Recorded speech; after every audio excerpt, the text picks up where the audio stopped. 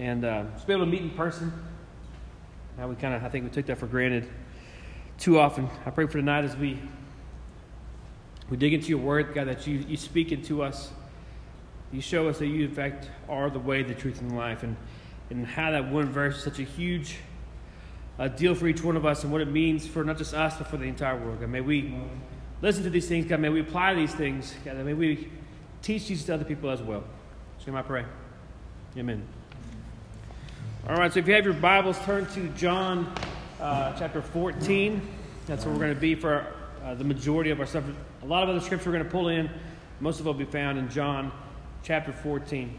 Have you guys ever been in a moment or had some experience where like a close friend left, like moved away? Has anybody ever had like a close friend move? Yes.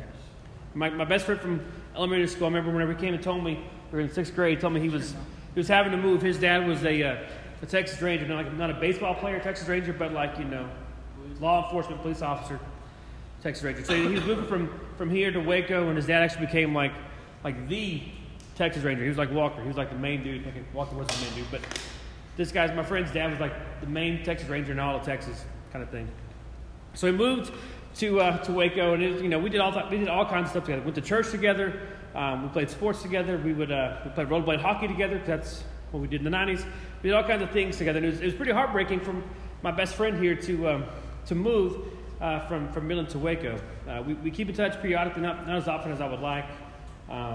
But it's hard when you have this kind of people. Maybe easier now because you can find friends on social media or text people. We didn't really have texting back in 1996. That's not really the thing that we had. And so it was hard to keep in touch. We had write letters or, get online and chat that old-fashioned way. But it was pretty hard. So I want you guys to kind of imagine this with me here.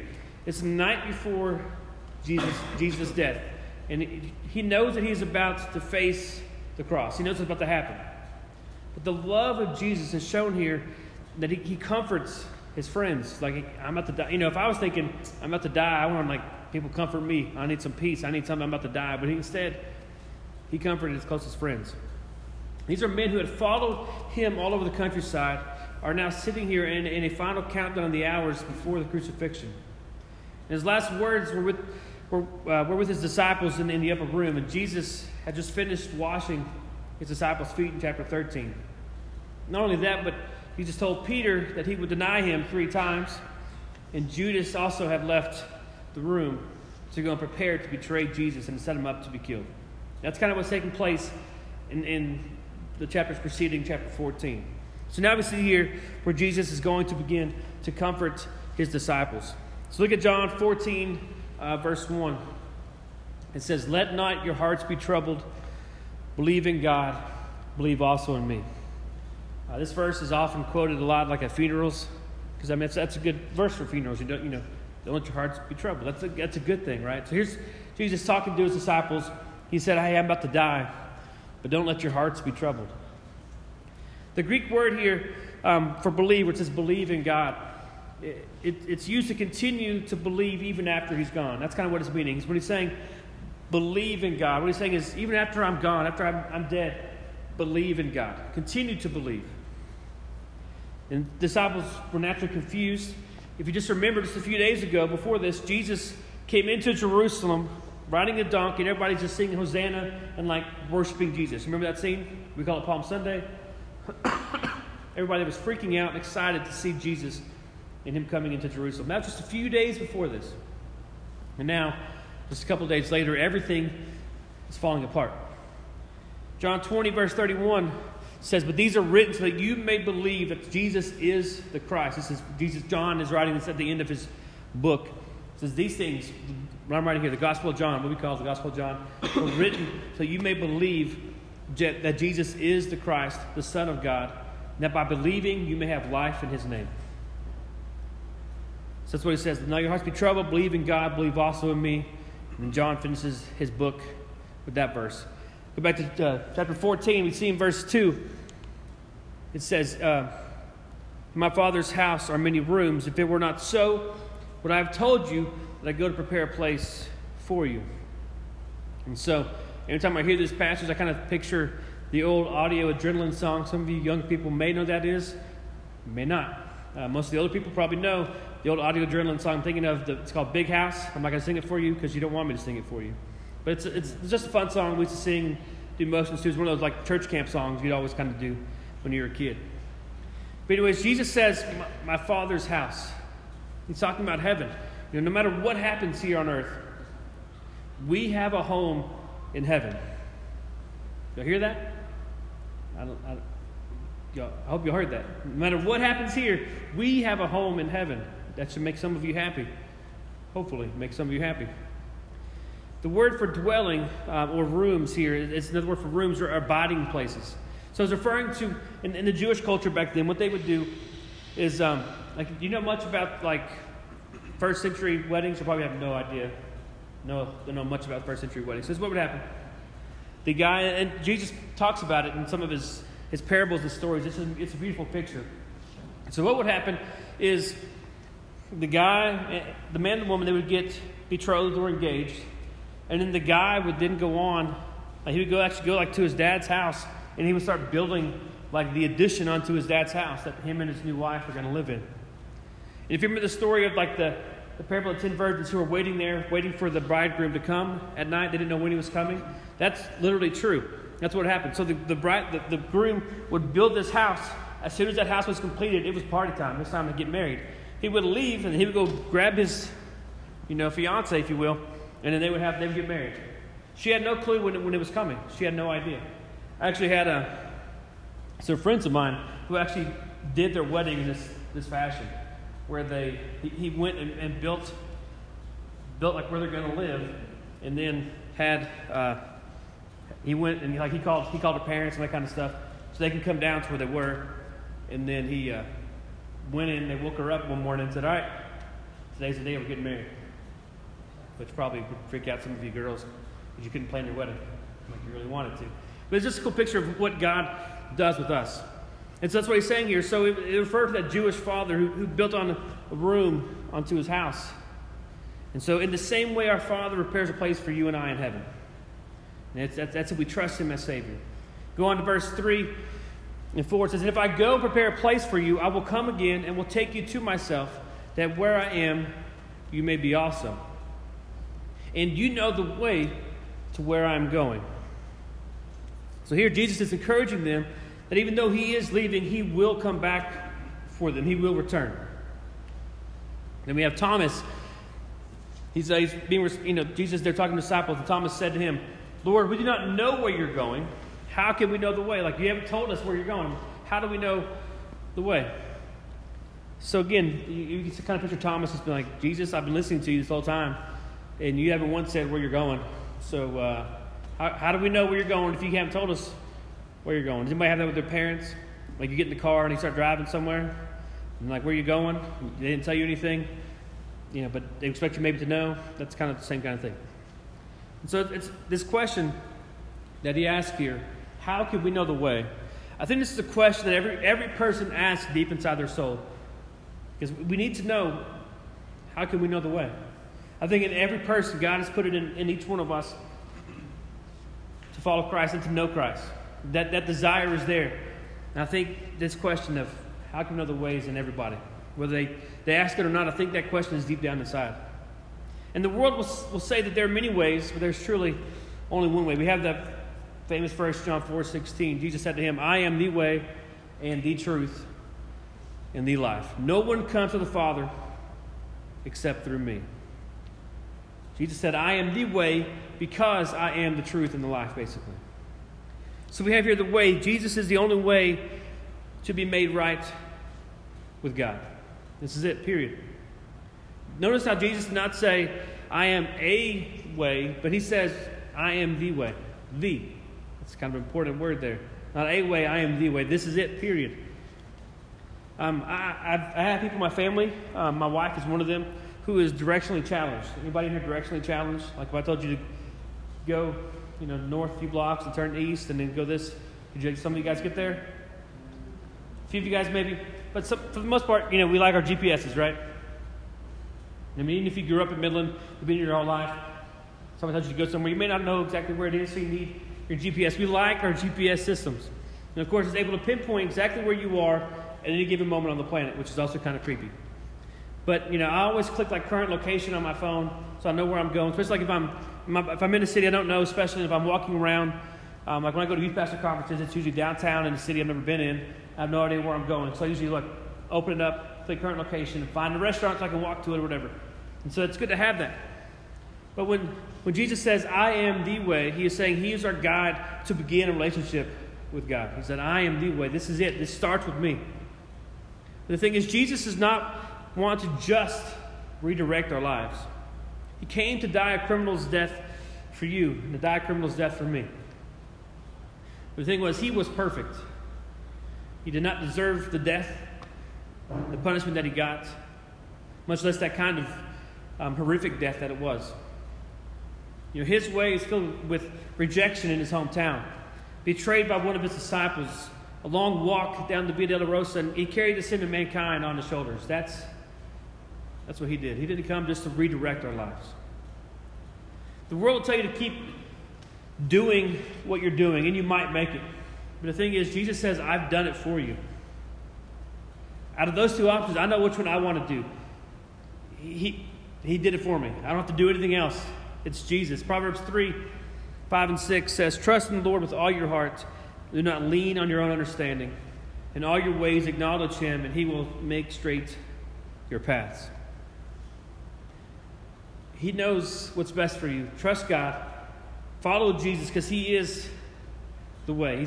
It's just amazing what all he is, what all he can do for us. And he said, I am the truth. So Jesus is the truth that sets us free. I've heard people respond to the question on what is truth. I've heard people say truth is whatever you want it to be, as long as you mean it when you say it, or some baloney like that. Because it would be wrong if I said 2 + 2 = 5, right? I know you guys haven't really been in school for the past few months, but you know that 2 + 2 does actually, in fact, equal 5. There's no other way it can be anything else. Even if I meant it with my heart and I truly believed that 2 + 2 is 5, that doesn't make it right, correct? Are you guys tracking? Okay, because it's kind of a big deal. Make sure you guys understand what's going on. There are people in here like Mason who are flat earthers and believe the earth is flat. That doesn't make them right. Okay, Mason, I don't think he's really a flat earther. We just had some fun, dumb videos we shared. But, we live in a foggy truth world. But the truth is, Jesus is God. Period. People struggle with Jesus being the only way. They say that Christianity is exclusive. In a way, Christianity is exclusive, but the point I'm trying to make is it's exclusive to anybody who wants to be part of the group. It doesn't kick you out if you're one thing or whatever. Anybody can be part of the group. Can be part of the group. It's not like if you look this way or smell a certain way, you can't be part of our group. It's not exclusive like that. But it doesn't say it is exclusive because it's Jesus, period. And so many people today are falling into the belief that Jesus is their Savior, but that other roads also lead to heaven. Oprah believes this. Some prominent historians like Charles Darwin, Charles Dickens, Paul Revere, P.T. Barnum, Christopher Reeve, and several of our presidents actually all believe the same way. But the truth is, Christianity is the only belief system in history where God comes down and dies for his creation. You won't see that in Islam or any other world religion. God came down to us. And every other religion is always us people trying to get to God. This is it, only one, because it's truth. And today, many people believe that Jesus existed, but they doubt that Jesus is Lord. Some may say he was just a good teacher, but a good teacher doesn't knowingly lie about what they're teaching. That doesn't make him a good teacher, right? That negates itself. If people believe foolishness, if people believe that Jesus was just a good teacher, but not God, that's just silly and foolishness. John 10:30, Jesus said, I and the Father are one. There's no other way to interpret that scripture than him saying, me and God, we're one thing. There's no other way to look at that. And so he's either telling the truth or the greatest comment in history. We're going to get to that more here in a minute. The thing is, we have to look for the truth. So what does the truth do for us? Number one, it shows us the untruth, right? That makes sense. If you know what truth is, you know what untruth is. Correct? This just makes sense. So Jesus, as the truth, completely goes against all that the world thinks is truth. Because life outside of Christ is just really meaningless. I mean, you could say it's not, but it truly is. Christ sets the standard for truth. The thing is, there's such a truth, or such a thing as absolute truth. This world tells you there's not, but there is. And the second thing is, the truth sets us free. Jesus said there in John 8, so Jesus said to the Jews who had believed him, "If you abide in my word, you are truly my disciples, and you will know the truth, and the truth will set you free." Anybody want to be free? Anybody? 4 of us? Cool. It's kind of, I want to be free from my junk. I have sin in my life. You have sin in your life. I want to be free from that. I hope that you would desire to be free from that stuff as well. C.S. Lewis, one of my favorite authors, this is what he said. So, "I'm trying here to prevent anyone saying the really foolish thing that people often say about him being Jesus. I'm ready to accept Jesus as a great moral teacher, but I don't accept his claim to be God. That is the one thing we must not say. A man who was merely a man and said the sort of things Jesus said would not be a great moral teacher.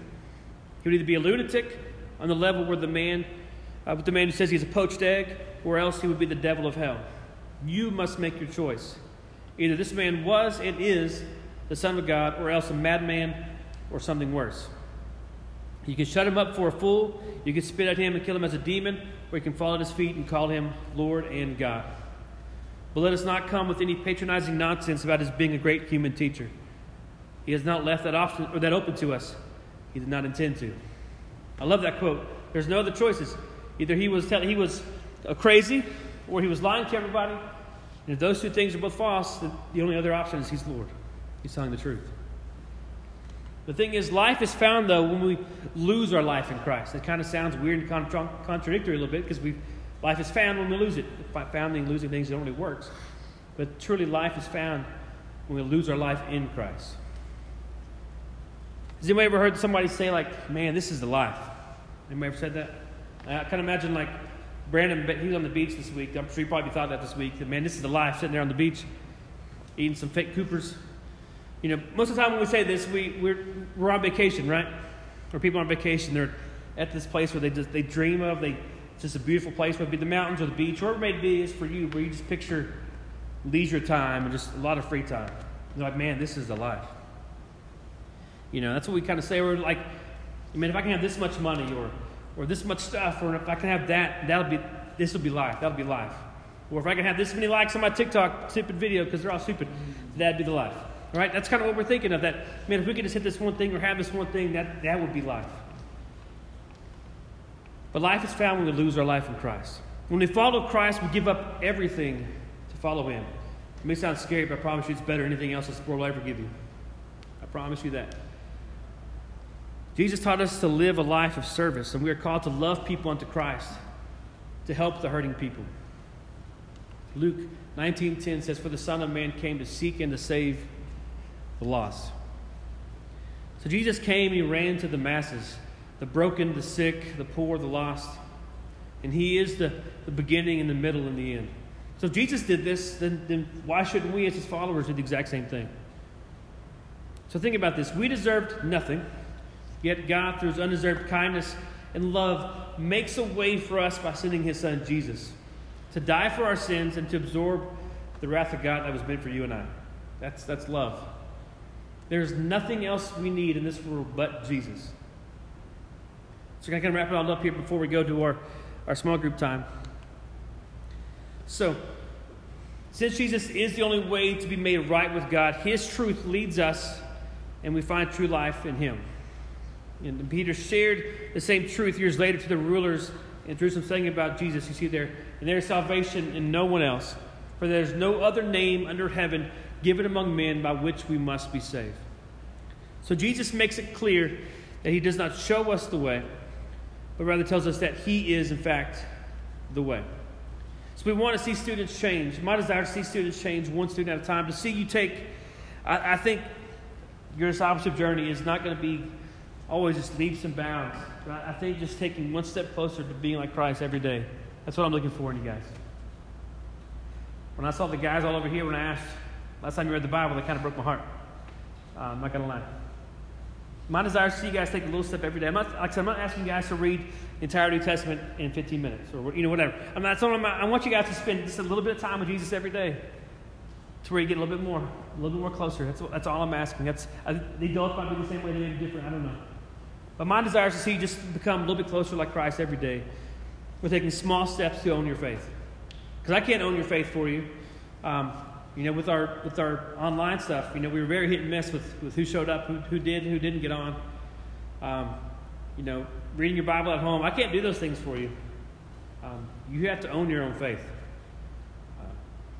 It's time that you do that. If you aren't currently doing that, it's time you start. And so the question is, what are you going to do with Jesus? He said, "I am the way and the truth and the life." I can't make the decision for you. I can't do that for you. It's up to you. So the question is, will you follow Jesus? If you know him, if you're already following Jesus, are you sharing with those who may not know Jesus? Our world is dark and hurting. Just read the news. Watch the news. And that's not, I'm not even talking about like Tom Hanks' disease. Just watch the news. Our world is dark and hurting. We need to fix it. We need to change the world. Not by who we are, but because who Christ is in us. That's the only thing that's going to work. So I'm going to pray real quick, then we're going to split off into our small groups. We're a little bit deeper, just hopefully be challenged to live like you truly believe these words, that he is the way, the truth, and the life. God, thank you. Thank you for tonight that we see that you are, in fact, the way, the truth, and the life. God, that you are it, period. There's no other way to get to God. God, it's just you, period. That's all we need is you. God, may we stop thinking that we need more things, more stuff, or more whatever. God, but it's just you. God, may we be so broken that we see that you're enough. Quit relying on friends or possessions or whatever it may be, God, but just know that you are enough. I pray for us as we go to our small groups that they may continue just to be challenged and dig a little deeper. That they are challenged by your word, challenged by their peers to walk closer to you each and every day, just little by little, God. In your name I pray. Amen.